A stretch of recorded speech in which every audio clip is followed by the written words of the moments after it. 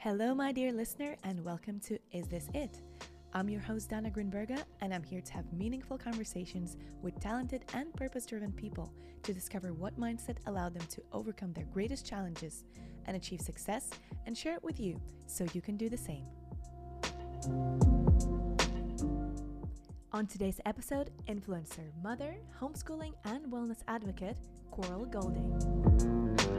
When Ava was one, we broke up for a while. We were living separately. We were just not in a good place. We were both young, and there's been times where I've envied him for making more money than me, and he's been able to go on holidays and do all these things, and it was like, this is early days of our relationship, and I resented him because I was at home with a child, and it was like, this is unfair. I've given up my body. I was still young in my head, and he was going out partying, doing all this stuff. So it hasn't always been smooth sailing. Ava was enrolled to go to a school, and we went along for the opening day, and we met the woman who would have been her teacher, and I was just watching her behaviour with Ava, and she wasn't particularly kind, and I started assessing her and being like, I don't know anything about this woman's beliefs. I don't know how she's actually going to behave when I'm not even stood in front of her. And I was like, she's going to be spending more time with my child every day than I am. And I just went away feeling really unsettled. I remember telling my dad about the experience, and he was like, well, she doesn't have to go to school. Coral, hi. Thank you so much for joining me today. Oh, thank you so much. I am very, very excited to have this conversation with you today, because as I was going through your life story, I saw so many similarities and so many points in common that we have. So I'm really excited. Thank you. Thank you so much for having me. This is my first podcast. Exciting. Ever. So thank you for inviting me to do this. I'm really excited. Absolutely. Thank you. So I would really like to go back to your early days. I like to do that with my guests to better understand them. And you had an unusual childhood. You were in a Buddhist community at 12 years old, which is quite unorthodox. And I would like to ask you a little bit more about the influence your dad had on you in shaping you into the person that you are today, because he seems to have made a couple of moves, let's say, in your life that really influenced the trajectory of your life later on. So he took you to a Dharma class when you were 9 years old, and he also was the one who suggested that you homeschool your kids. Yes. Is it safe to say that he is your role model? Yes, he definitely is and was my role model. Yeah. So how did that whole dynamic with spirituality evolve? Tell me a little bit more about your dad and your relationship. So he actually, when we were growing up, he was quite the opposite of what he grew into in his 60s. I remember him, he just used to go to the pub a lot. He was just quite a normal father. And then all of a sudden he got into Dharma, and that was it. He was like a changed person. And I remember going along with him to a class, and I was so small that my feet couldn't even touch the floor when I was sitting on the chair, and I got really into it with him, and it became our thing that we would go to weekly. And obviously at that age I didn't really understand a lot of it, but it was there, and I feel so grateful that I was introduced at such a young age, because those lessons are just there for me whenever I need them. It's kind of my go-to. Do you know what I mean? If I feel unsure about anything or what to do. Yeah. For the audience that doesn't know what Dharma is, could you explain Buddhism. So yeah, sorry. Yeah. We call it Dharma, but yeah, it's Buddhism. So that really changed your perspective on life in a way. Yeah, I know it's kind of more about what your purpose is. Here on this planet. It's like, why are we having this human experience? Like, what is it for? And it's all about kind of just being compassionate to other people. I'm still learning now. I still go to Dharma classes. So even though I was introduced at a young age, there's so many different aspects to it. So I'm still learning myself, but yeah. That's really, really interesting. One of my favorite questions to ask is about purpose to my guests. So as we already touched upon the topic, what is yours? Well, ultimately to find enlightenment, I suppose. It's like within Dharma, they say that we are given, there's different realms. So say after rebirth, you might come back as an animal, you might come back as a human. But if you are fortunate enough to have a human rebirth, and then one that also has Dharma involved, you have the capacity to change other people's lives with your compassion, with your teaching, and you could ultimately find enlightenment. So eventually, obviously now I have young children, and homeschooling, so I can't dedicate that much time to Dharma. But ultimately, that is why I feel I have this human existence right now. So your understanding of the concept of purpose really ties back to Buddhism. Yeah. And as much as it's so difficult, because there are so many temptations in life, you know, with whether it be monetary, travel, whatever it is. But really, I know deep down that that's what matters. But then I just get distracted by all these other things that are kind of so tempting. But really, I feel like even when my kids are a bit older, that's what I'll focus a lot more of my time and energy on. How do you obtain that enlightenment? Really, it's about kind of being as kind as you can to other people and helping other people as much as you can, and also finding stillness in your mind and clarity in your mind, and realizing emptiness, that this world it's not going to bring you happiness ultimately. Do you know what I mean? And not having attachments The external to that. world is not going to bring you happiness if you seek that happiness outside of yourself. Exterior, the exterior kind of material, other people, all these things are not going to bring you happiness. You can only really find happiness in yourself, and that is ultimately what it's all about, I think. Yeah, that's definitely the ultimate truth. And this is even a thought that keeps going through my mind day after day, especially recently. It's like everything we need, we already have. Everything we need, we have within us. If we're sad, all we need to do is we need to go outside. The nature is healing. The sunlight is healing. Get good sleep. You're going to have all the energy you need. You're feeling stressed. Dance. Yeah. Sing. But the sad thing is we know all this, and yet we do the opposite. Do you know what I mean? We lock ourselves in these glass or brick cages, and we don't spend much time outside in nature. We stare at these screens all the time and look outside of us for happiness. And it's like, it doesn't exist there. It doesn't work. You're always going to want more, no matter what you have. You've got a Ferrari and you see a Lamborghini and you want that. It's like, and then you want a Bugatti. You're never. And then how many Bugattis do you have? Yeah, exactly. It's like, the thing is, don't get me wrong, like I love nice things. I like to feel nice, but I know it's not really the true nature of happiness. Yeah. But I do have to remind myself, and that's why I feel like I'm still learning as well. And this is such an important point, reminders. Yeah. And this is one of the reasons also why I'm doing this even. It's just talking about things that matter, reminding about things that we all know. Yeah. But we need those reminders. Like I forget the things that I journaled a month ago. Oh, totally. You know what I mean? I know. I heard someone say recently, they were talking about goals, and they were like, you really should look at your goals and write them down every single day. Every single day. Yeah. Which I'm starting to do, but then you still have days and you're like, oh. But it does work. This New Year's resolution, anyway, one of the things that I did is I really did this whole rundown of the past year in detail, and then also kind of planning and prepping for the next year. And one of the things is also I set kind of all of the goals, all the things that I'd like to achieve, and I literally look at that every single morning. Amazing. It does help. It's like an anchor. And after a while, it starts when going gets tough and there's this moment and you're sad and you're down, you remember why you're doing it. Yeah.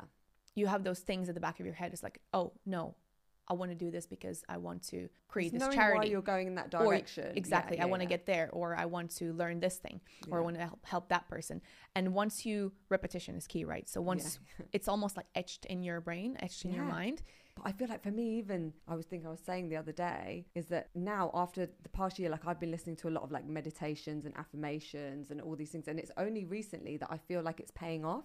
You know, when it's like, because I've listened daily and I was like, is this pointless? Like, is this not, is this actually doing anything? And then all of a sudden things start to materialize and you're like, wow, those tiny bits of consistency, those small consistent actions are starting to pay off. They don't evaporate. No, they don't. Definitely. Evaporate. But also you can't expect for things to just happen like that as well. And that's another thing that I feel like I've learned. I know opportunities do come to you from the universe, but I do feel like it's the consistent work that you do daily that gives you the results. Definitely.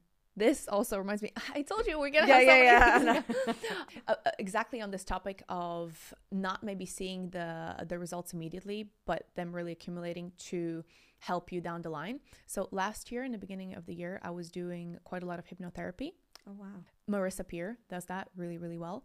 And so for months on end, I would be kind of playing these tracks of hypnotherapy, that are catered to different areas of your life that you want to improve. And the changes I felt in that inner voice were immense.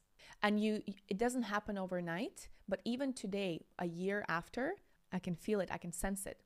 You know, that inner voice that we always have that accompanies us, right? Yeah. Sometimes, and for many people, it's a, for most people actually, it's a Negative. Debbie Downer. Yeah, you know, it's the harshest critic.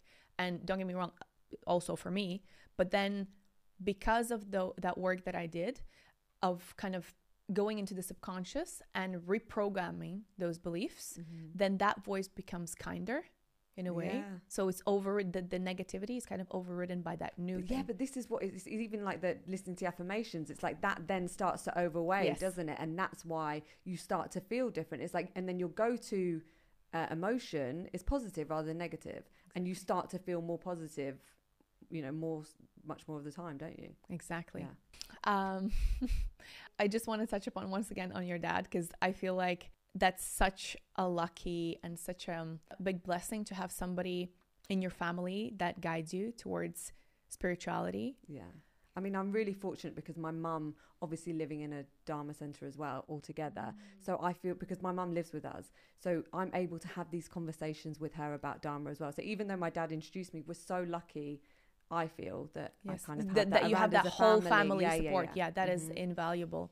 In my own family, my mother is really, really spiritual, and she's been practicing alternative medicine for over 40 years. Amazing. And she's, you know, into meditation, into breath work, into yoga, into every single alternative kind of therapy that you can imagine. Love that. But then it means you can have all these conversations with somebody. Yes. And that's probably why part of this interest kind of stems from as well. Do you know what I mean? Definitely. Yeah.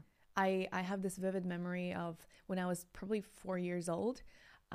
We were doing this meditation, I think of past life meditation. Oh, wow. And there was, obviously I was a kid, I didn't understand anything, but I remember this beautiful mantra kind of chanting, and, you know, these candles and this kind of peace, absolute peace and serenity. I still remember even the melody and the words. Can you imagine? That is crazy. I really value that. And I think people that have gone through that spiritual path in their life have been able to incorporate some levels of kind of spirituality in their life. They just have that another layer of depth to them. Also in the ability to relate to other people and to have that compassion, which is what you mentioned already as well. Yeah, well, I think ultimately, how good do you feel when you make someone else feel good? There's no comparison, is there? And that is compassion, isn't it? And that's what I'm saying about happiness, is that you know, it might bring you temporary happiness to buy something or travel somewhere, but then there's going to be, you know, something that disrupts that happiness. Whereas when you give, or you make someone feel nice, or you give a compliment, you're only going to feel better, aren't you? In Latvia, we have this saying, which is shared joy is a double joy, and a shared sorrow is half a sorrow. Oh, yeah. That's very true. That's so true. Yeah. Love that. Right. So as I look through your life, the conventional way never seems to have been the one for you. No. So you dropped out of uni. Yeah. And then you went on traveling, and you went to Mallorca and Ibiza. Yeah. Was that for work or was that for party? Both. So I worked, but Tell me about that. How did that work? Oh, gosh. So I originally went to Mallorca when I was 19, lived with my best friend, Charlie. We were working, but really we were just like going out all the time, drinking loads. Like, it was super, was super it like fun. Bartending or like? No, so we would stand on the door and try and get people in the clubs. Oh, yeah, right. and then like basically take them promoting. in. Yeah, exactly. Yeah. So, you know, when you give them like an offer for a drink, and then you try and get them in. Nice. Yeah, so that was our job. And there was four of us living in a flat together. Yeah, it was just super fun, but super unhealthy. You know, when you look back, we were literally discussing the train, and it's like, how did we do that? Like, how did our bodies, well, obviously they did, you know, you get ill, but, and then Ibiza so I worked for a company called Ibiza Angels when I worked there, which I don't know if you've heard of. Sounds lovely. No, I haven't. No, so you basically go around in like the nightclubs in the VIP areas and offer people massages, like with your clothes on. So it's really nice. Oh, wow. And then people pay what they think the massage is worth. So sometimes you might get like 20 euros for like a 5-minute massage, or you might get like 200 euros if you've got like a really big, like flashy And I did that, and then I actually got to travel America with that same company as well, which was really cool. I never heard about that. That's so interesting. Yeah. So you did that for a couple of summers, or? Yes, I did that for a few summers. And then, so when I was I actually went to Mallorca first.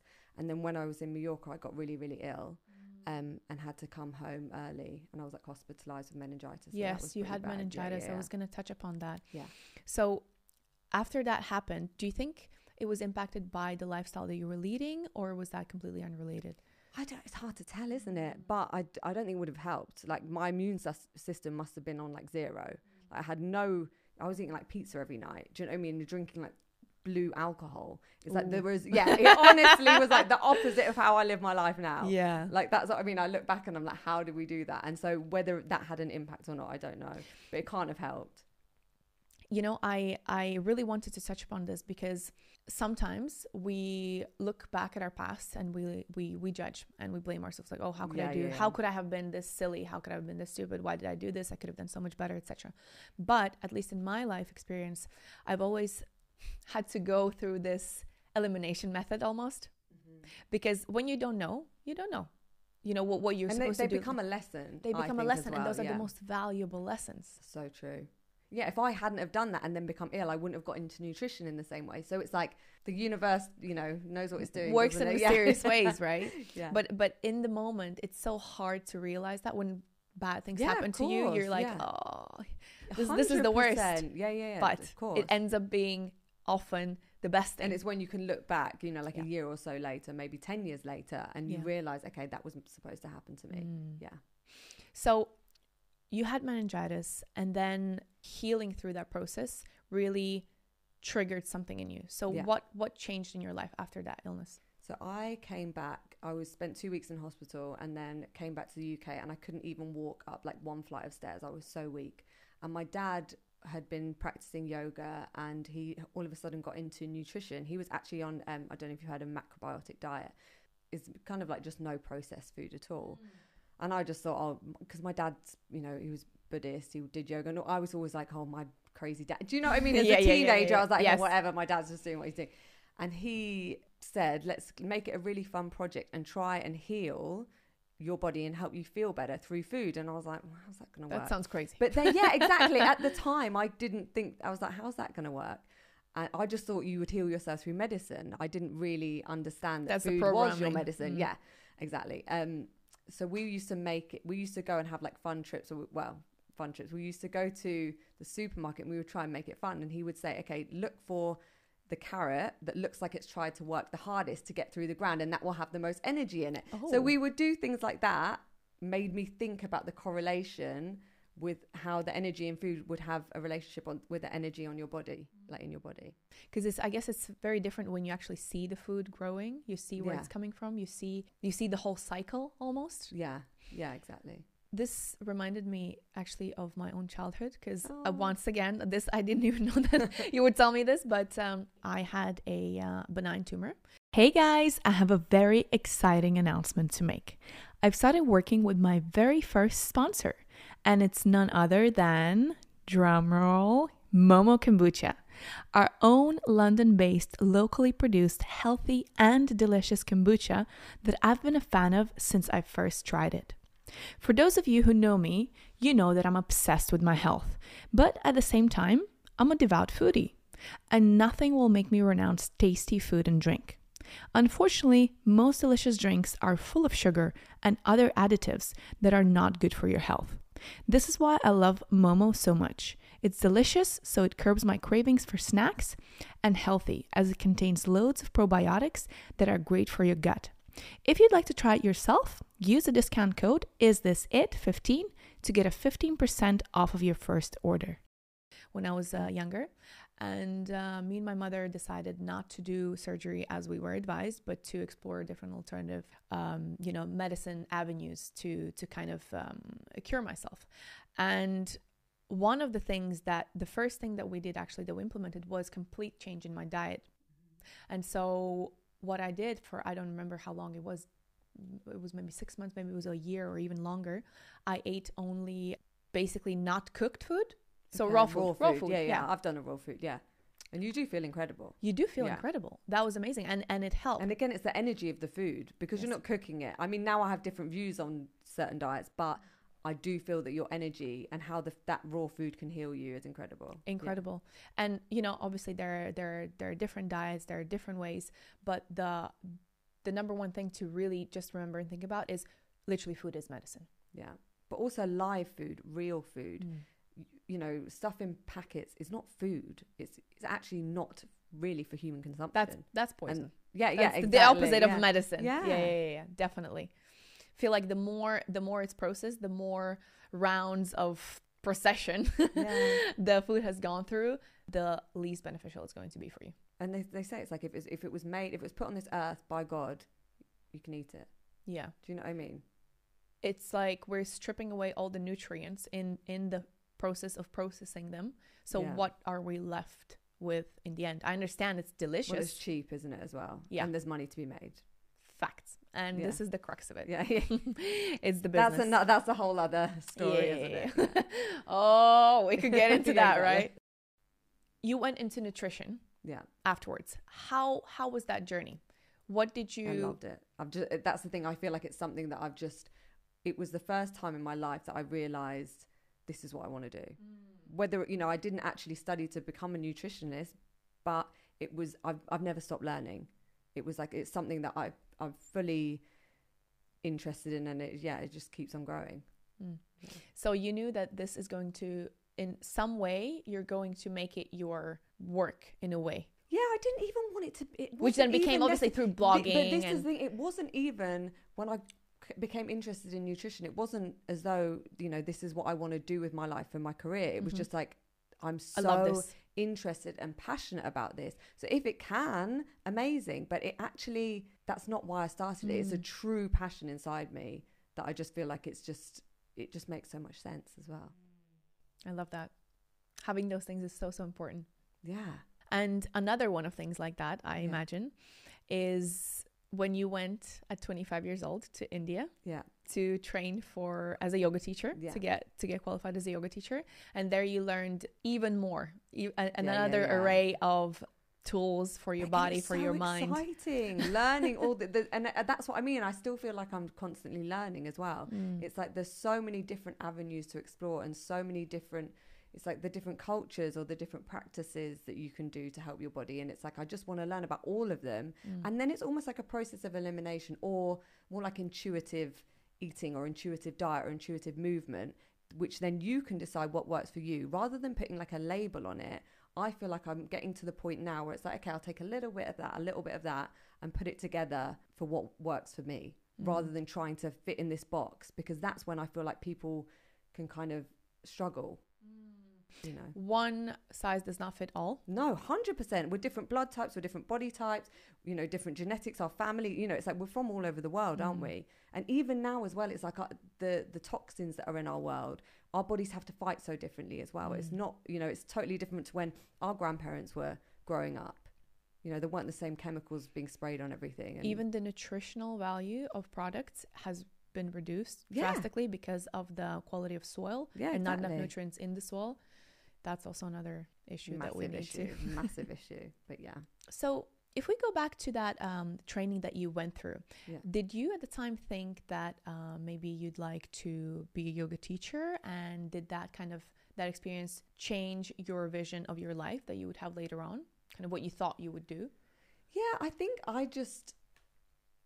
was the reason it came about is a friend actually said, look, I'm going to go to India and do this teacher training. Like I practiced yoga all the time anyway. I was really into it. And I was like, do you know what? Why the hell not? I'll go along with you. Then she ended up dropping out. And I was like, I'd never done anything on my own like this, never mind go to India.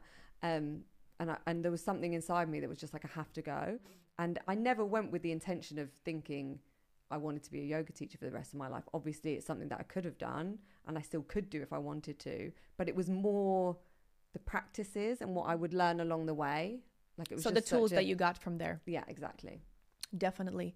I went on to do a yoga teacher's training when I was 26. Oh, there you go. This is why you said we have a lot in common. Literally, I was reading through it and I was like, no way. It seems like that age, doesn't it? Yeah. When you're finding yourself. A bit soul searching. But I do feel like that was such a transitional point in my life. Like, honestly, it feels so, spending that time alone with the discipline and what you learn about, it's just totally out of your comfort zone, but also it's so different to what we know here as well. Where did you do your training? I did mine in an ashram in the Black Forest in Germany. Oh, wow. Yeah, it was a bit Amazing. closer, but Okay. so definitely Yeah, you had but more of a still- full immersion of the Indian culture Yeah. for sure. But yeah, it was very intense. Which yoga did you? Shri Shri Yoga, Okay. and basically it was 7 days a week for I think it was over a month or a month and a half. It was 7 days a week, 5 a.m., 10 p.m., but like all day program, and then like 10 you just like lie down and pass out. When basically. I saw it initially, I was like, I Is this can't real? do this. Like, this is not. Is I this am not going to be able to. legal? Yeah, exactly. Is this child abuse? Yeah, exactly. I was like, this surely can't be right. No, but you do it, don't you? You do it, Yeah. and you show yourself that you can do it. But that's the thing as well. At that point in my life, I felt like I hadn't ever really completed something. Like, I used to have an issue where I would dip into something, like dip my toe in it. I'm going to try a bit of that. I might try my hand at that. And it was the first thing where I had the sense of achievement of getting the certificate, thinking I've actually stuck this out. Honestly, 2 weeks in, I remember phoning my mum and being like, Mum, I can't do this. I want to come home. And then she was like, no, she was like, just do it. You'll feel so much better once it's done. And when I completed it, I was like, so this is what it feels like. And again, that is a lesson that I feel has stuck with me through life, that it's that feeling of achievement once you've completed something. Just stick with it. It's always worth it. That has really no comparison. Also, No. that But feeling. before that, I'd never really felt that. It's like I dropped out of uni. I'd done all these things. And as soon as the going got a bit tough for me, I threw in the towel. Yeah. And I think that's an issue as well nowadays, is that we have so much choice. So, it's not like when our grandparents were growing up and it's like, this is what you did. Now the world is your oyster. So you can try your hand, but that's not necessarily a good thing. Like, it is. It's got, it's got its pros and cons, hasn't it? But No, this is actually a very, very good point.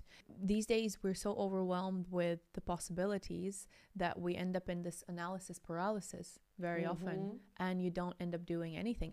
That was most definitely the case for me. It's like, if people keep telling you, you have so much potential. yeah, but that's the worst, right? isn't it? That is the worst. And then you think, okay, well, yeah, I have potential. Okay, fine. And then you dabble with this, you dabble with that. You're actually good at those things, which is even worse. Yeah. There are some people that they're good at one thing, and they just double down on it. Like they know they want to be a doctor and they've done that, and or they have amazing. very clear, amazing. Yeah, that was never good for you. Yeah. I admire that, and I'm like, sometimes I wish I was like that, but yeah. So I imagine then you went through the same thing where you were trying different things and, you were good at them and you kind of liked them. And then, but which one should I choose? And if you look down of the timeline, then at least in my case, I was paralyzed with this fear of making this wrong choice. So true. And wasting, 5-10 years of my life doing this thing that I didn't ever that want won't be to the one. commit to doing a degree, because I was like, what if it's something I don't want to, and then at the end of it, I've then got to study something else again. Exactly. Yeah. So true. I don't know about you, but my solution in the end to that all was just that elimination method, and just cutting out all thoughts about what could, what will, because that the future doesn't exist. You only have the present moment, and you can work, give your 100% in that moment and see what happens next, but not necessarily overthink about what will happen next. Yeah. So method of elimination is what did it for me. But also, and here you are today. And here we are today, doing something that we love. Yeah, exactly. I love it. But it's a journey. It's a whole journey for sure. Yeah. And another thing, because I did this same experience kind of yoga training, in my case, I did it because of my mom, because she wanted me to do it. Okay. Was it not something that was in you? It was not on my radar. I had been doing yoga. I was doing yoga, but there were a lot of other things that I was more interested in. Okay. So that was, to me, felt like a thing that I literally did for her. Mm-hmm. So it was never going to become like that. I would have become a yoga teacher. I tried, in the beginning, I thought, I did this now, maybe, let me do this. But the reason why I'm even mentioning this is because your intention behind every single thing that you do is crucial, is paramount. I also had a lot of fear because there's so many yoga teachers, especially in Brighton. I had a lot of fear that I wasn't going to be very good. I would feel judged. And it was like that also really put me off teaching, unfortunately. That's very true. But it's meant to be now, but at the time, it was like I came back fully excited, you know, with all my kind of my lesson Yoga plans mat on ready. the back. Yeah, lesson plans ready to go. Like, right, who's going to be my client? And I just got the fear, and it really stopped me from teaching. Actually, Feel the fear and do it anyway. I actually said that on the way here to my friend. Honestly, And I there was you nervous coming here. And I'm like, why? When I'm just having a chat with you. But it's because it's something I hadn't done. Exactly. Totally out of my comfort zone. And it's like, you just got to feel that fear and do it anyway. Yes. This is another reminder. Yeah, and we need it. Yeah, And that's the case with every single thing. Every single thing. First time you do it, it's scary, but you have to push through. It's crazy how short our memory is. I know. How short. Like a goldfish. I mean, how many years have we lived on this earth? And it's the same patterns, and it's the same for every other person and as yet well. we still get scared every time we do something. It's like, what is really going to happen? What are you really afraid of? Yeah. I want to ask you, how did having kids change your life and your perspective? Like your future? The biggest change in my life, obviously.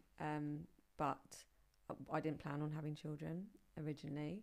I was living in London with two of my girlfriends. And I actually didn't think I could get pregnant. I hadn't had a period for over a year. And I went to see a doctor. And they were like, no, it's fine. It's really normal. Like loads of women don't have periods. And they were like, come back in another 6 months if you hadn't had a period. And my mum was like, no, like you need to go and see. So I went to see a Chinese doctor. And he was literally like, are you kidding me? So in China, if your period is like 1 day out of its cycle, they will think there is something wrong. There's something that's not in balance in your body. So I went to see this Chinese doctor. He gave me all these herbs, and 1 month later, the next month, my period came back. Wow. After having these herbs. And yet when I'd seen a doctor, he was like, oh no, there's literally nothing you can do like a Western doctor. So then because of that, because I hadn't had a period in a year, I was just like, oh, well, I can't conceive. And then on New Year's Eve, I conceived my first child, Ava. But I actually didn't think it was possible. So we didn't plan on having her. We weren't even living together at the time, which was crazy.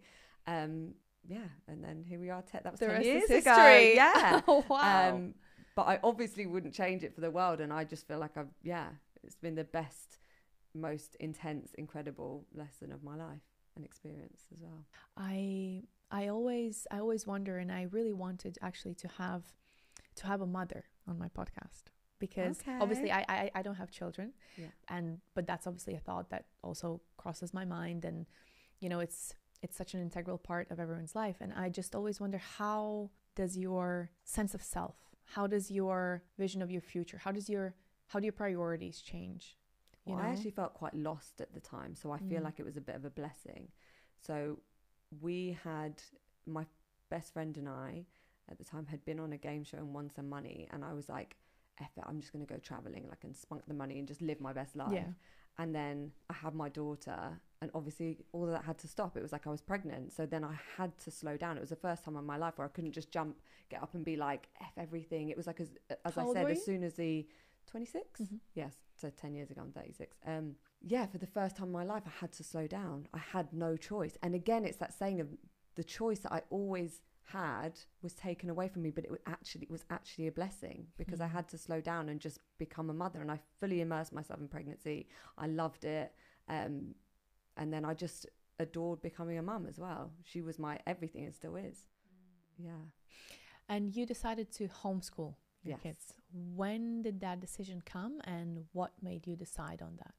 Was it somehow linked to the fact that you were bullied as a kid, and so you had some bad memories around that as well?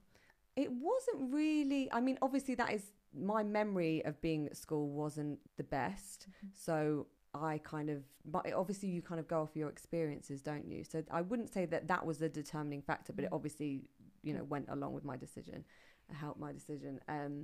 But no, so basically Ava was enrolled to go to a school. She was literally signed up to go, and we went along for the opening day, and we met the woman who would have been her teacher. And I was just watching her behaviour with Ava, and she wasn't particularly kind. She wasn't particularly... And I started assessing her and being like, I don't know anything about this woman's beliefs. I don't know, how she's actually going to behave when I'm not even stood in front of her. And I was like, she's going to be spending more time with my child every day than I am. And I just went away feeling really unsettled. I remember telling my dad about the experience, and he was like, well, she doesn't have to go to school. And I was like, of course she does. And everyone does it. Yeah, exactly. And I was like, of course she has to go to school. And he was like, no, she doesn't. And I'd actually met some teenagers maybe 5 years prior who had been home educated, and they were so intelligent, so confident with adults. And I was like, I'd never really known, obviously you hear about celebrities in America being home educated, but I didn't know it was a thing. And then he was like, why not try it? And so I started looking into like the community in Brighton, whether there was a home ed community, what classes were around. And I just thought, let's try it for a year. And then that's it.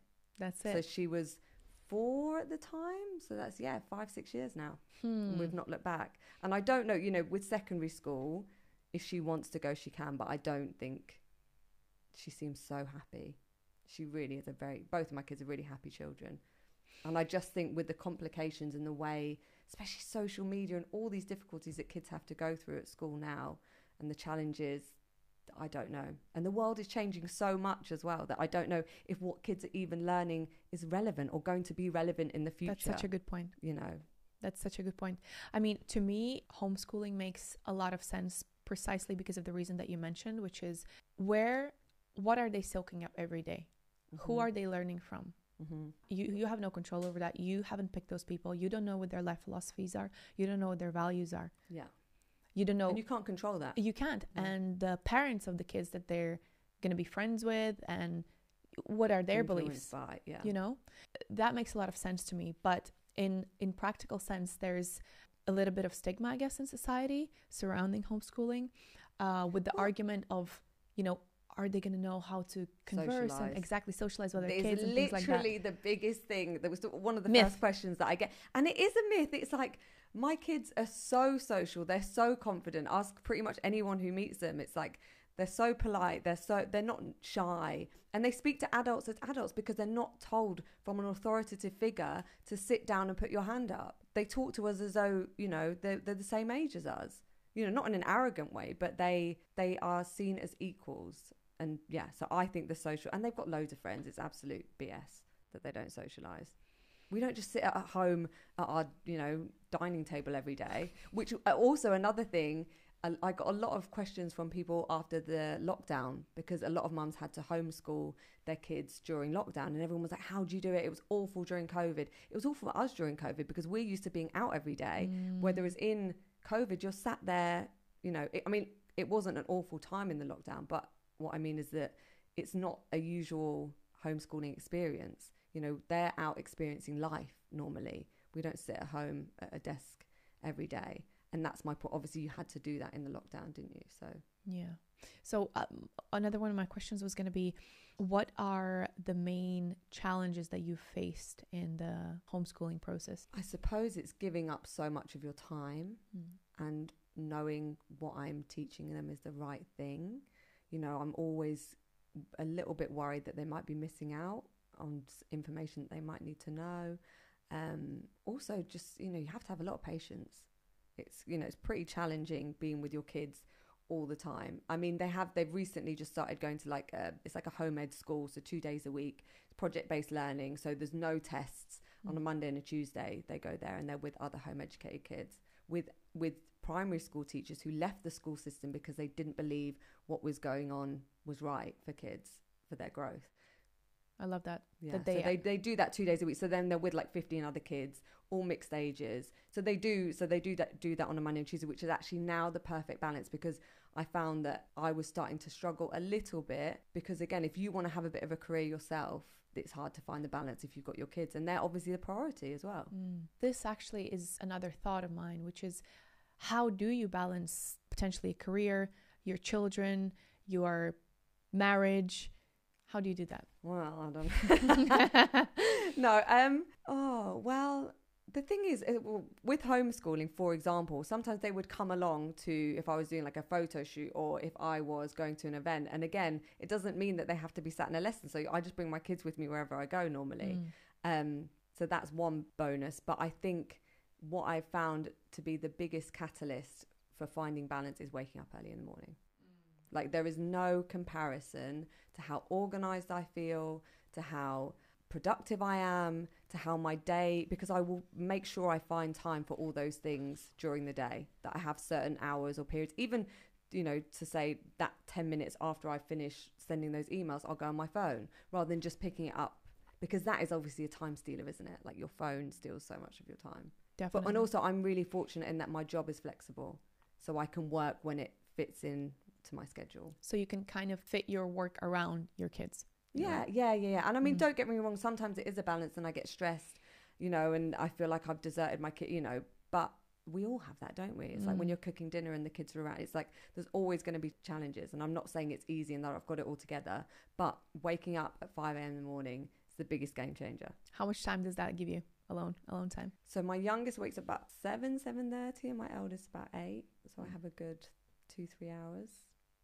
But again, it's like I wrote a post yesterday and it's saying, if you're a night owl and you are more productive at night, you go for it. But I know I'll just end up scrolling or watching TV at night. So what benefit is that doing anybody? Whereas if I wake up in the morning and I've worked out, I've had my shower, I've written my gratitude list, I've done a meditation, all these things that I know will make me feel patient and ready for the day, then when my kids wake up, rather than being all groggy, them waking me up, I'm like, morning. And honestly, it makes such a difference. And then that has a cumulative effect and knocks onto the rest of my day. And onto the rest of your family. Yeah, exactly. It's like they say when you have, with self-care, if you look after yourself, then that is just going to have a positive impact on your family, isn't it, as well? Most definitely. Because if you're stressed and run down, how can you look after anybody else? Mornings are magic. They literally are. Sometimes are. I'm like, how do you even explain the magic? But they just are. This good point. How do you explain to somebody that hasn't experienced morning of practices and how that primes you incredibly energetically to go through your day with this literally positive attitude and energy? How do you explain that to people? Because I have my own rituals, right? If I don't, I don't wake up super early. But again, you don't have kids either, do you? You don't have to.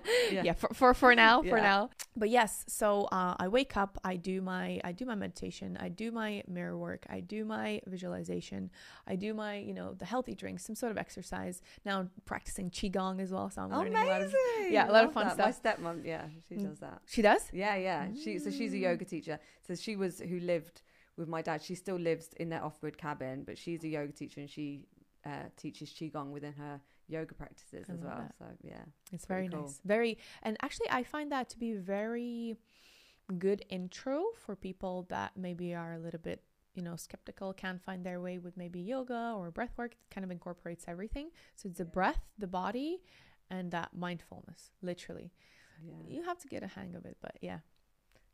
But anyway. But what's nice is she incorporates it all together. So you have the movements within the yoga practice. So it's like, it's pretty cool. Interesting. Yeah, I'll hook you up with her page. Yes, very good. I'll try. She also teaches forest bathing as well, which is another thing I totally recommend. Interesting. Yeah. Okay, I'll look into that. Yeah. But I'd like to ask you, so if there are some people watching or listening that are considering homeschooling, what are the things that they need to think about? What are the things that they need to keep in mind? What do they need to be ready for? And how do they best prep? I wouldn't necessarily say that you kind of can prep because everyone's different. Every a lot of people who choose to home educate can often be children that don't fit in within the school system.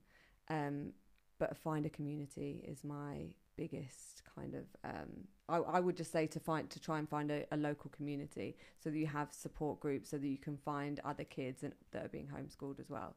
That is a really good place to start. And there's like loads of Facebook groups out there if you search in your local area, and you'll be able to find other mums that are homeschooling as well.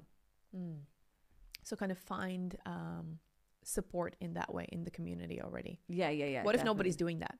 Well, I've never done it that way, so I don't know. But also just teach intuitively. So much of what we learned at school, I know I don't remember, and I don't need to use now.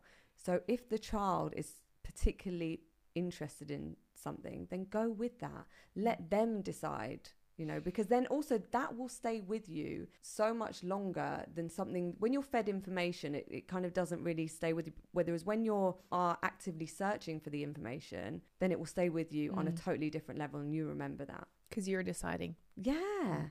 It's like, honestly, one of my worst topics is probably geography, and someone could say, where's this capital city? And I wouldn't have a clue because I had no interest in it. Whether it was with nutrition, because I'm interested, I would want to talk about it for hours, and it's kind of, the information goes in at another level.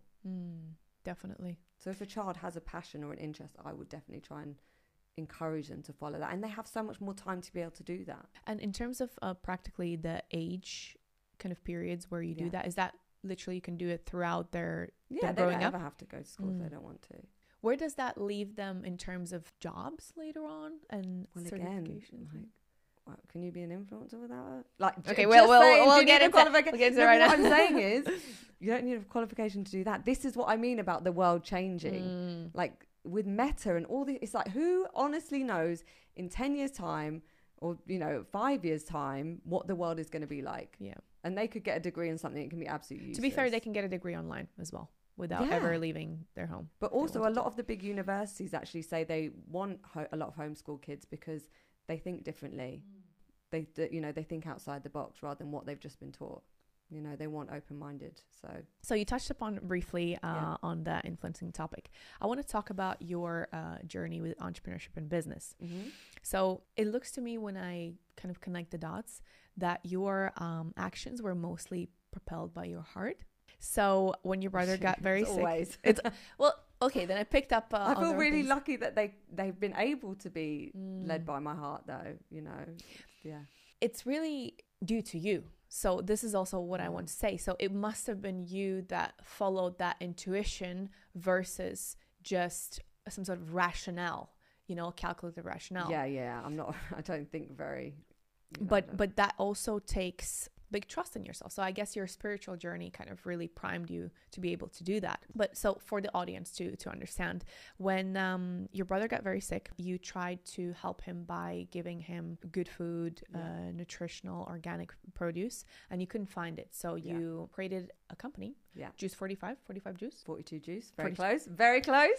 42 Juice. 42 Juice, yeah. I would like some juice right now. Yeah, so. And then when you had kids, you decided to sell that business in favor to spend more time with your kids. Yes. Yeah. So talk to me a little bit more about that decision making. Was it always just clear for you that, okay, this feels to me like the right thing to do. This is what I'm doing.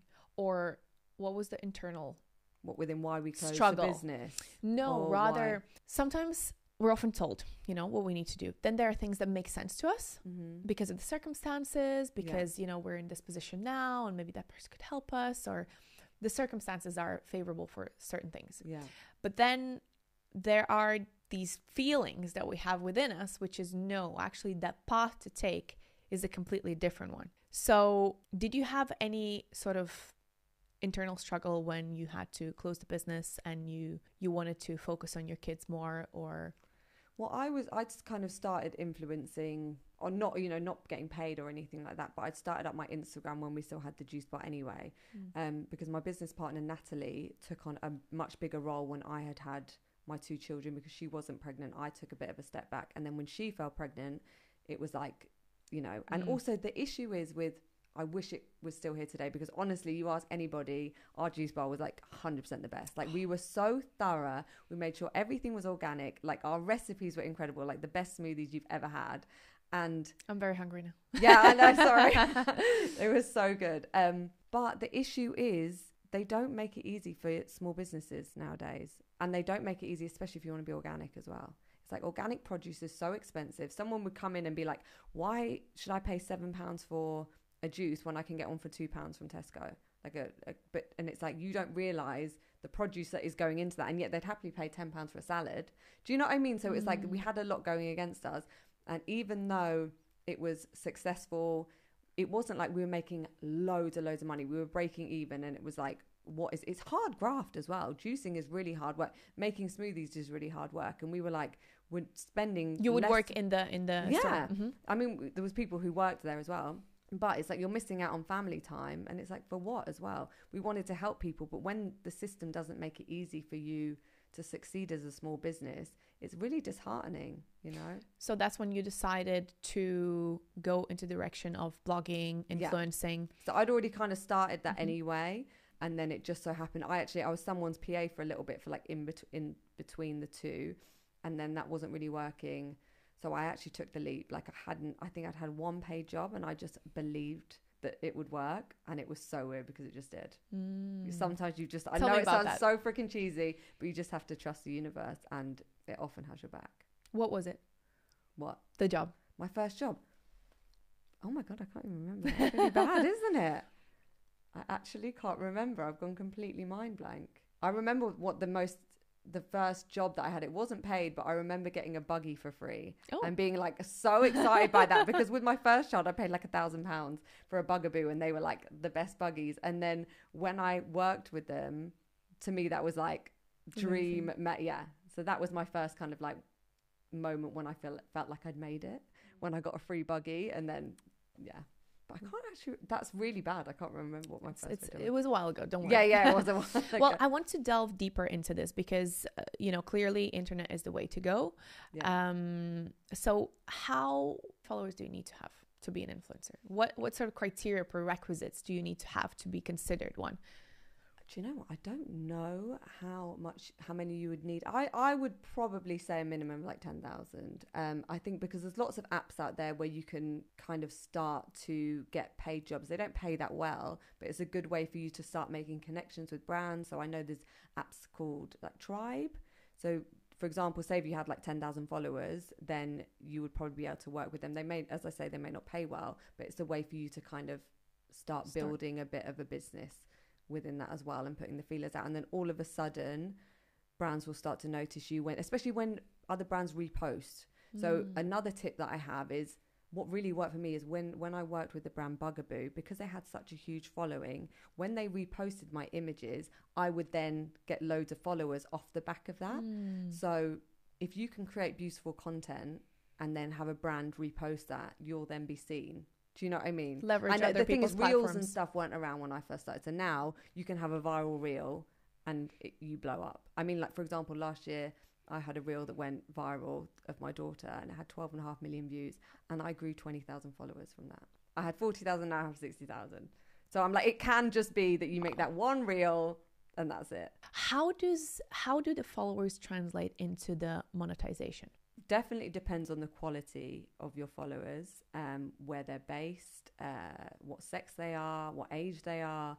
So I will often send over a screenshot of my insights that will tell the brand, as I said, what sex they are, what age they are, because then they can tell that they're not like bought followers. For example, you can see that the age range is like 31 to 39, mainly based in the UK or the US. Like, all that they're real followers. They're not like 90% in India. Do you know what I mean? So yeah. So do not buy followers, whatever you do, guys. If you want to, make a profession with Instagram. We were talking about how do the follower count convert into monetary figure. Well, again, so I have some friends who have way more followers than me, and yet I get paid more for a post. So I don't actually know. I think it's based on your engagement, the quality of the content that you produce, what your message is, what market you're trying to target as well. So like, I have a very strong mum following. So if there is a brand that is trying to target mums, I know that they may pay me more. But say if you're like a fashion blogger and you're working with like Pretty Little Thing or all these fast fashion brands, it almost kind of, I would say, lessens your value. Do you see what I mean? No, because I don't know about this world. So if you explain to me then. So mainly because as well, it's because there's so much competition as well. So it's like you look like everybody else. I see. That's kind of my point. So basically find your niche. Yeah, 100%. And this is what I say to a lot of people now. They're like, how do you do it? And I'm like, unless you have a USP, you need to have some form of USP. Yeah. So whether that be wellness, or you have some idea, or you're struggling with something, talk about that. It's like, talk about experience. What do people will associate you with? Yeah, so they want to get some service. They want some advice or some help or something from you. Do you know what I mean? If you're just posting pretty pictures, what value are you bringing to the table? Amen to that. Yeah, I've done that, and I feel like I've done a bit of both. My engagement when I post something with a bit more depth and context is totally different. Really? Yeah.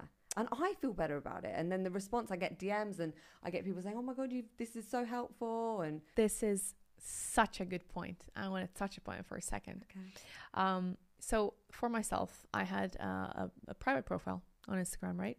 And, your usual album type profile.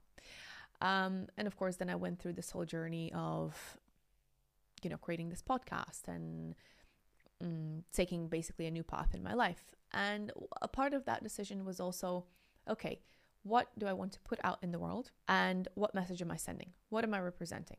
Yeah. So at some point I realized, as much as I like to dress up, I like to look nice, I like to look at nice pictures of other people as well. Yeah. You know, you can get inspiration. Yeah. I constantly get like outfit inspiration from people. I'm not saying that doesn't have a place, because it definitely does. Yeah.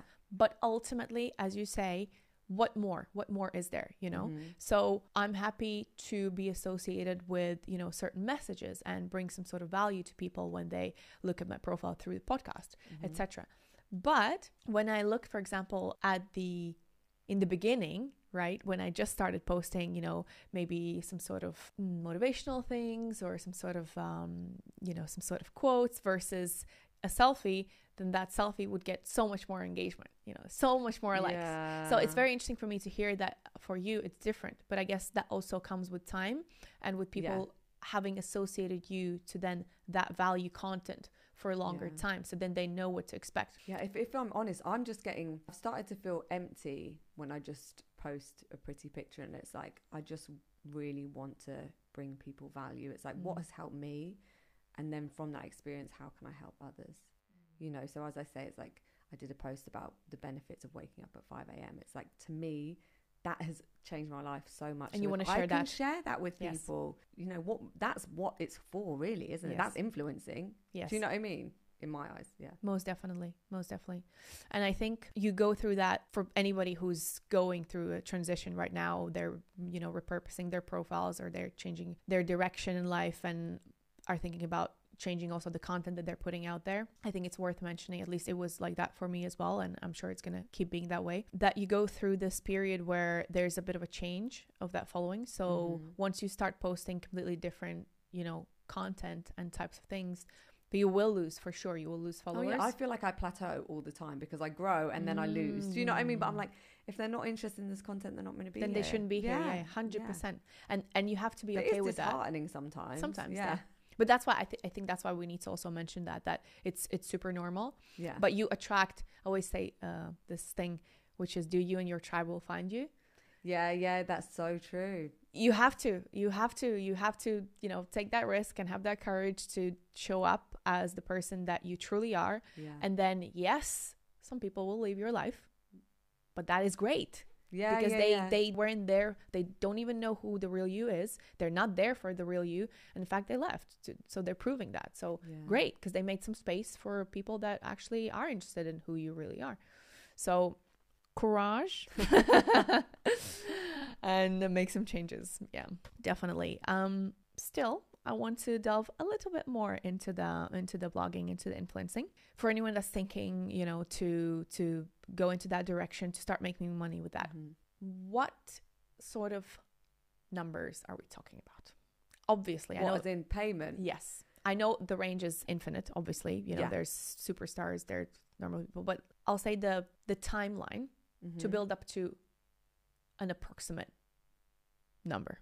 Okay, well, I mean, I remember on my first ever post that I did, I can't even remember what brand it was for, and I got £50 for it, which then was like, cool, posting a picture, £50. But the reason I started was a friend. I remember her telling me that she got paid £500 for a photo. And at the time, I was like, what? You put a picture up and you get paid £500?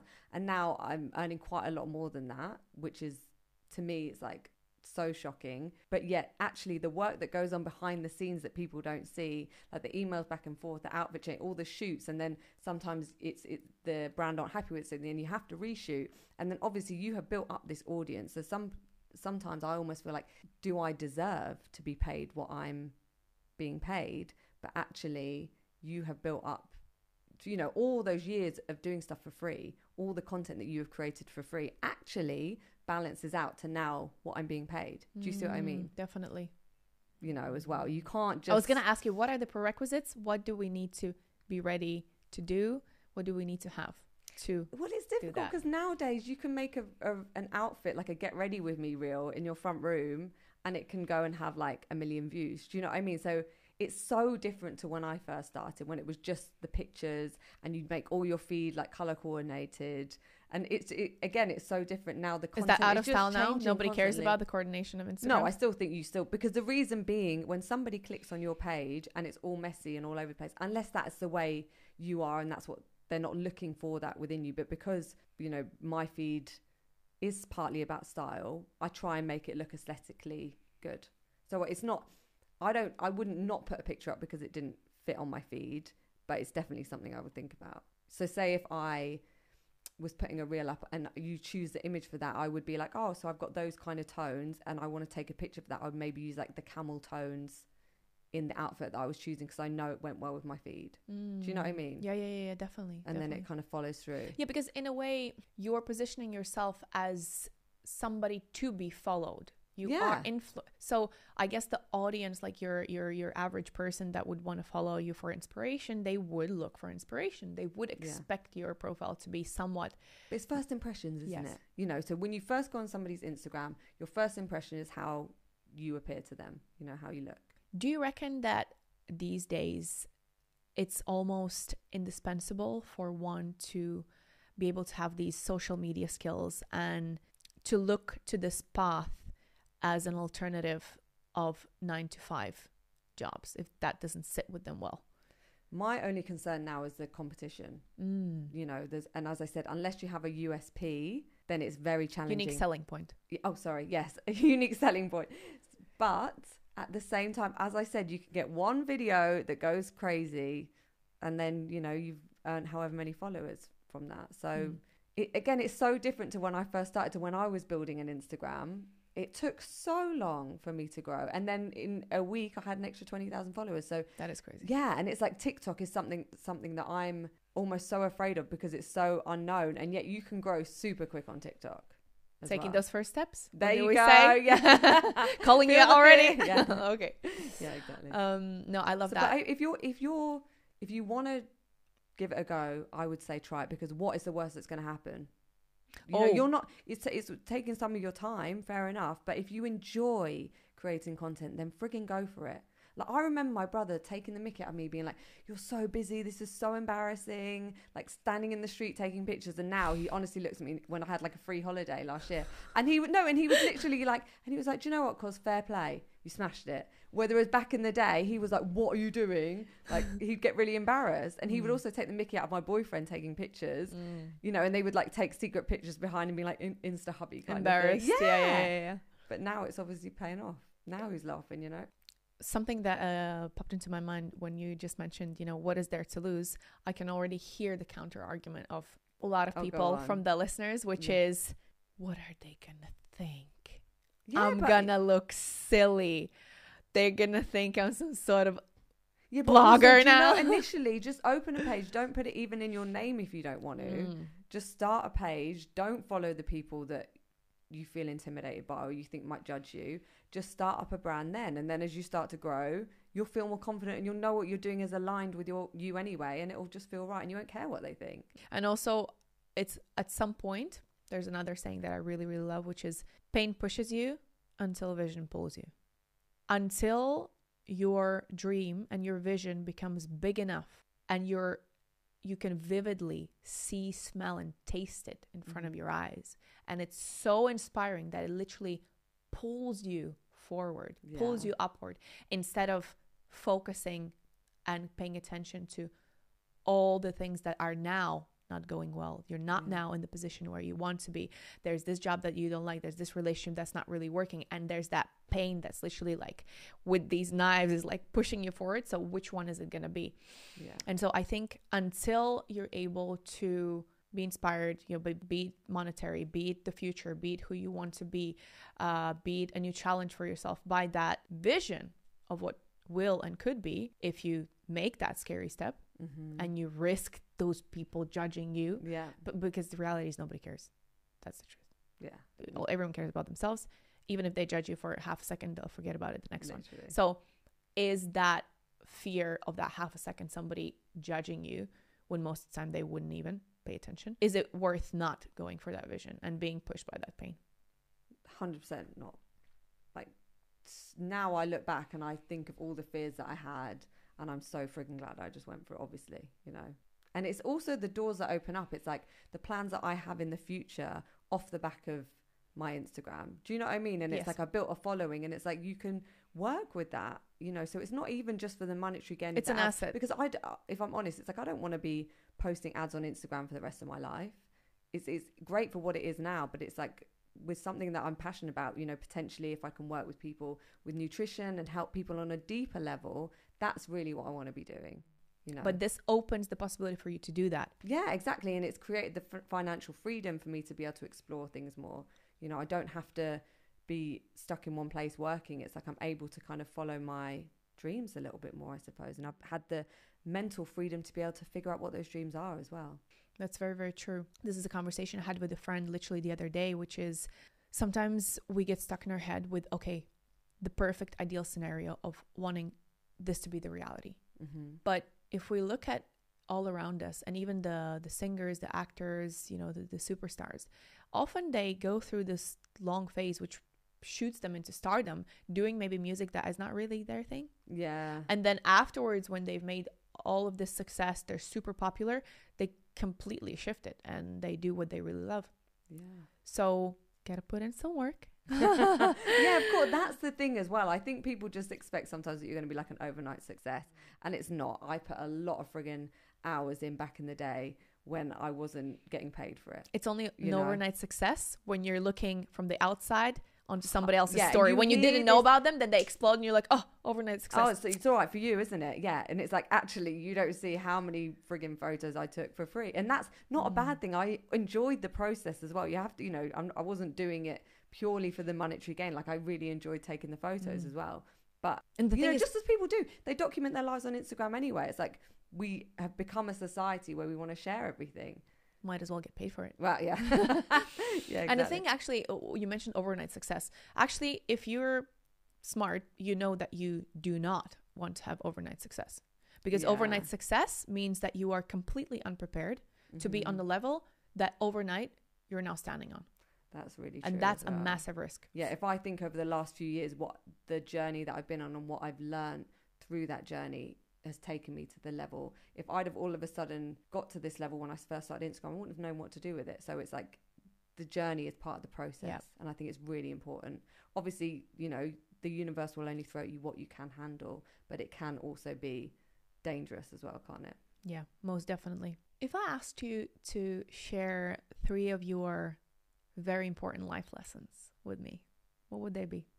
So I think the first lesson that has struck with me super deeply is learning that you don't need to be a part of this system that has been created by society, by people that might not necessarily care about you. You have control of your life. If you disagree with something, if something doesn't feel right in your heart, you don't have to do it. Just as with the homeschooling, it didn't feel right. And I initially thought, of course she has to go to school. I'm so glad I went with my inner voice and went against what society told me is right. And that was almost the catalyst for the rest of it. It's like now I question everything. Not in a kind of paranoid way, or conspiratorial way. I mean, sometimes, but same. I just think who is benefiting from this and why are they benefiting and what is going to ultimately make me and my family happy. You don't have to do what they tell you. You don't have to eat what they tell you. You don't have to inject what they tell you. You don't have to take the pills that they tell you. You have a choice. It is your body. It is your life. Do what feels right for you. Amen. Amen to that. And you very wisely mentioned, follow the motive. Who is this benefiting? Yeah. Who is this product benefiting? Who is this system benefiting? I think the way is localized, individual, bespoke approach to everything. One size does not fit all, as we said, and that goes to everything, to what you eat, how you school your kids, what you wear, where you hang out, who you go out with, everything, absolutely everything. Yeah, and it's funny because now my partner, he was working, he had a company and he was in with some other guys, and all of a sudden he's now taken the step to go out on his own. And now I feel like our life is completely free. Like we are not part of the matrix. We don't have to, You know, he was working 8 till 6 every day in an office, and now the world is our oyster. Not that we're up and about, but it's like, my kids don't have to go to school every day. I don't have to go. And it's like, we've created a life, and it's scary to take these leaps. He was, for years, he was, you know, feeling that it wasn't right that he was going to an office every day. And he finally took that leap. And now it's like, we're not part of that, but you have to make those difficult decisions, and you have to have faith. Anything else? Another lesson, I think, is when I was younger, I kind of wanted everything super quickly, and I've now realized that consistency is key. And I know you hear it time and time again, but those little tiny steps will get you to the top of the mountain. One foot in front of the other daily will get you to where you want to be. Definitely. I'm reading this book right now, which I should have read years ago, Atomic Habits. Oh my gosh, so good. I listened to it on audiobook. I literally recommend it to everybody. Life-changing. Isn't it? And it is all it's about cumulative and like habit stacking. Showing up instead of this one spur of big energy of like setting that New Year's resolution and then this is where falling off the cliff after a week because you say, I'm going to be an astronaut. Yeah. In the end of the year, and you've never even picked up a book about it. No, but it's when you can look back upon reflection, say, even like a month after you started, and you've just put in a few small daily habits and see how far you've come even in just that 1 month. And you'll feel totally different, I promise you. The reading that goes in the morning, every morning. Do what you can control. 2-minute rule. What's the 2-minute rule? Make it so easy that you can do it in 2 minutes.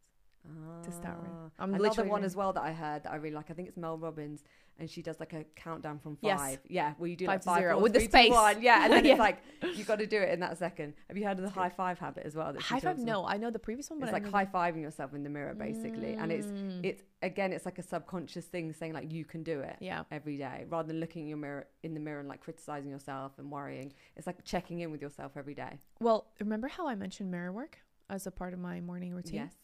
So this is something that I learned from Lisa Nichols, which is also okay, perfect. All these the amazing, greats. yeah, literally the great.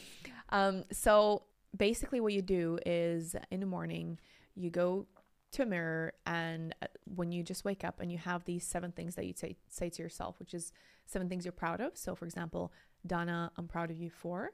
Love 7 that. things. Then there's 7 things. Like that. I've never heard of that. Trust me. So you say these things, then you say 7 things, which are Donna, I forgive you for. Okay, that's really powerful. And then there are 7 things that you say, which is Donna, I commit to you that. And there's 7 things. And you do that every day. And I do that every day. Love it. Yeah, obviously. Okay, there will be a day or odd, but normally I do that. Okay. Yeah. Love that. And especially, I've said this to a couple of people, and a couple. And how long have you been doing that?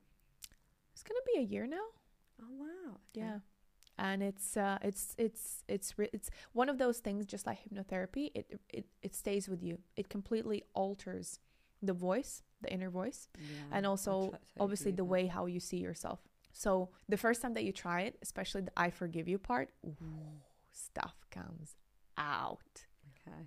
Try. Okay, I'll let you know how I get on. Yeah. Okay. Is there another? Yes. So I would say the third one is we've touched on all of these actually, but the third lesson is that material things don't bring you happiness. It's like, you know, a Buddhist monk once said when I was in a teaching, and it really stuck with me, that if you don't have a car, you have one problem, that you don't have a car. When you have the car, you need to MOT it. It gets a parking ticket. You need to put petrol in. So the more you have doesn't equal your happiness, you know. And I feel like I'm just starting to really learn that, you know, just as I'm getting more confident and more successful, it doesn't mean that that's equaling my happiness. This is actually the moments when I'm happiest is when I'm really present with my kids, or sometimes I take my dog for a walk in the morning and I listen on the way up to the walk. I listen to my dad reading a Buddhist prayer, and then on the way back I listen to like a morning visualization like goal setting. And sometimes I nearly cry because I'm so happy walking back, like thinking of how grateful I am for my life. And it's like moments like that, there's no material objects in that, but it's just being grateful and content, you know, with what you have, and you don't need more. That doesn't mean don't strive for success, but you don't need more to make you happy. Fully agree. And that resonates so strongly with me, which goes back to what I was saying also in the beginning, which is we do have everything we need. Yeah. And all the most precious things, the ones that have the ability to give you that profound, overwhelming feeling of happiness, they don't cost money. It's the connections, the human connection. It is the nature. Mm-hmm. It is the doing things. Like sunrise is game changer. Like how I love a sunrise. Yeah. And the sea. Yeah, and the palm sea. trees. Yeah, we're lucky enough to live by the sea, but yeah.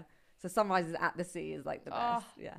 You're living the life. You are living the life. God I mean, bless. it's bloody cold. I'd rather be somewhere warmer, but Well, yeah. Now that you are both very flexible and free. Who knows what the future holds. Yeah. Exactly. But actually, an interesting point that I want to touch upon there is, do you think that people it's imperative that they go through that phase of actually acquiring those material things to be able to understand that those are not the ones that make you happy?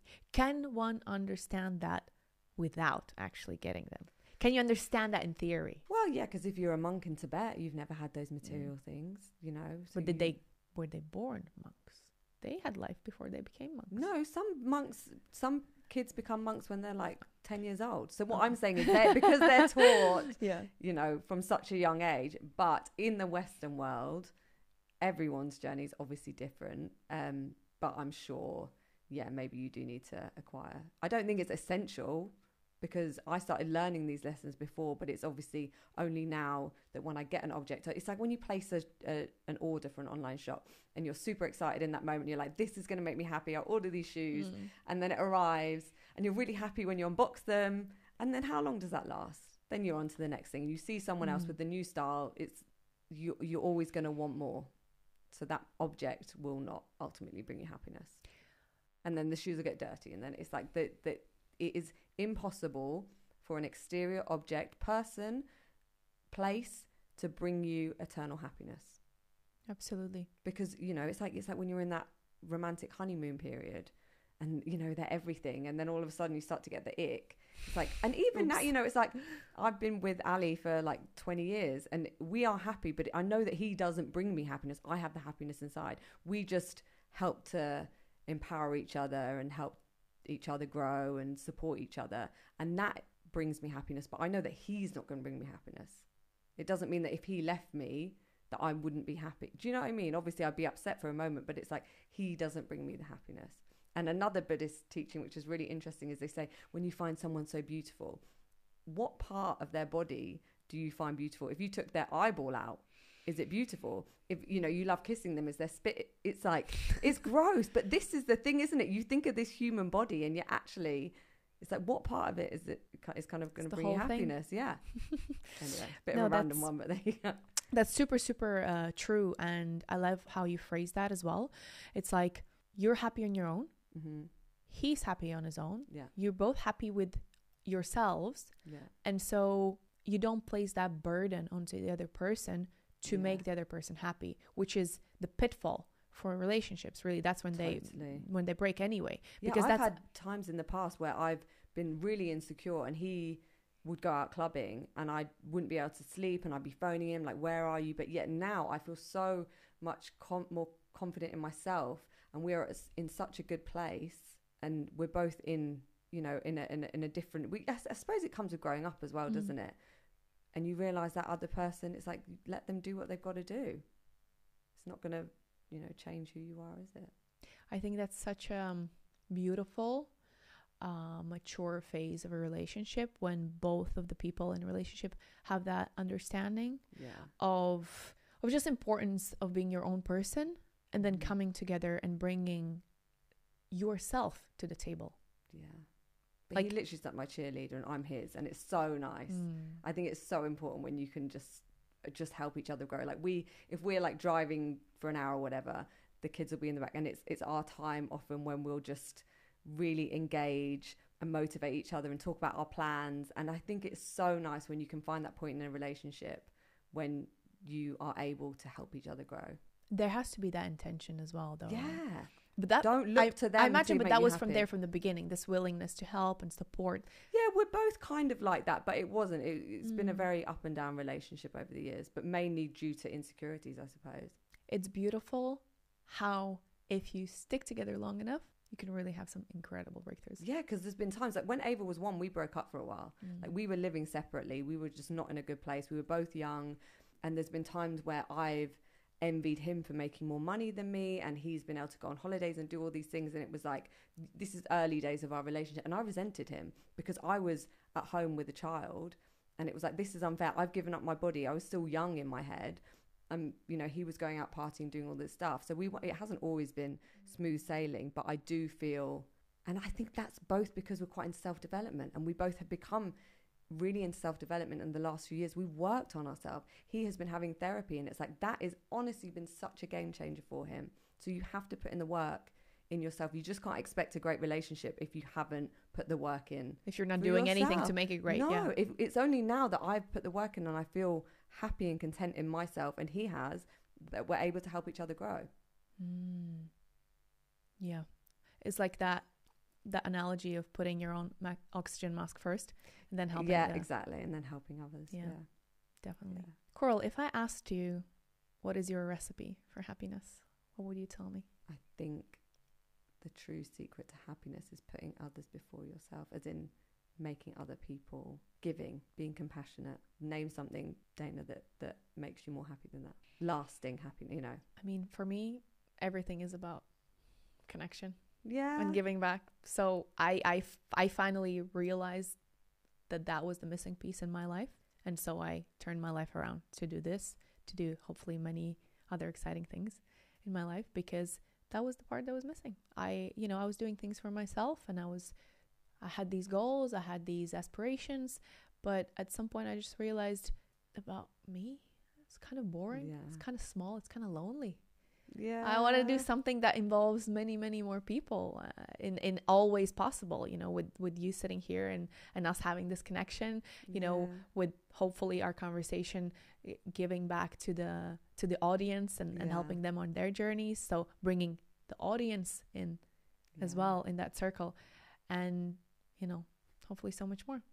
It just makes life taste better. So much better. So much better, honestly. When you can start to realize that ultimately making other people happy will make you happier. It's just compassion. It's that joy that's doubled, tripled. Yeah, exactly. That's it. That's times a million, that's right? It, totally. 100%. Thank you so much. Oh, thank you. I love this, and it's been a pleasure. Yes, thank you. Hello friends, if you enjoyed this episode, please make sure to subscribe and share it with someone. I would love to hear your feedback and suggestions as to what guests you would like to see on the show next. See you next week.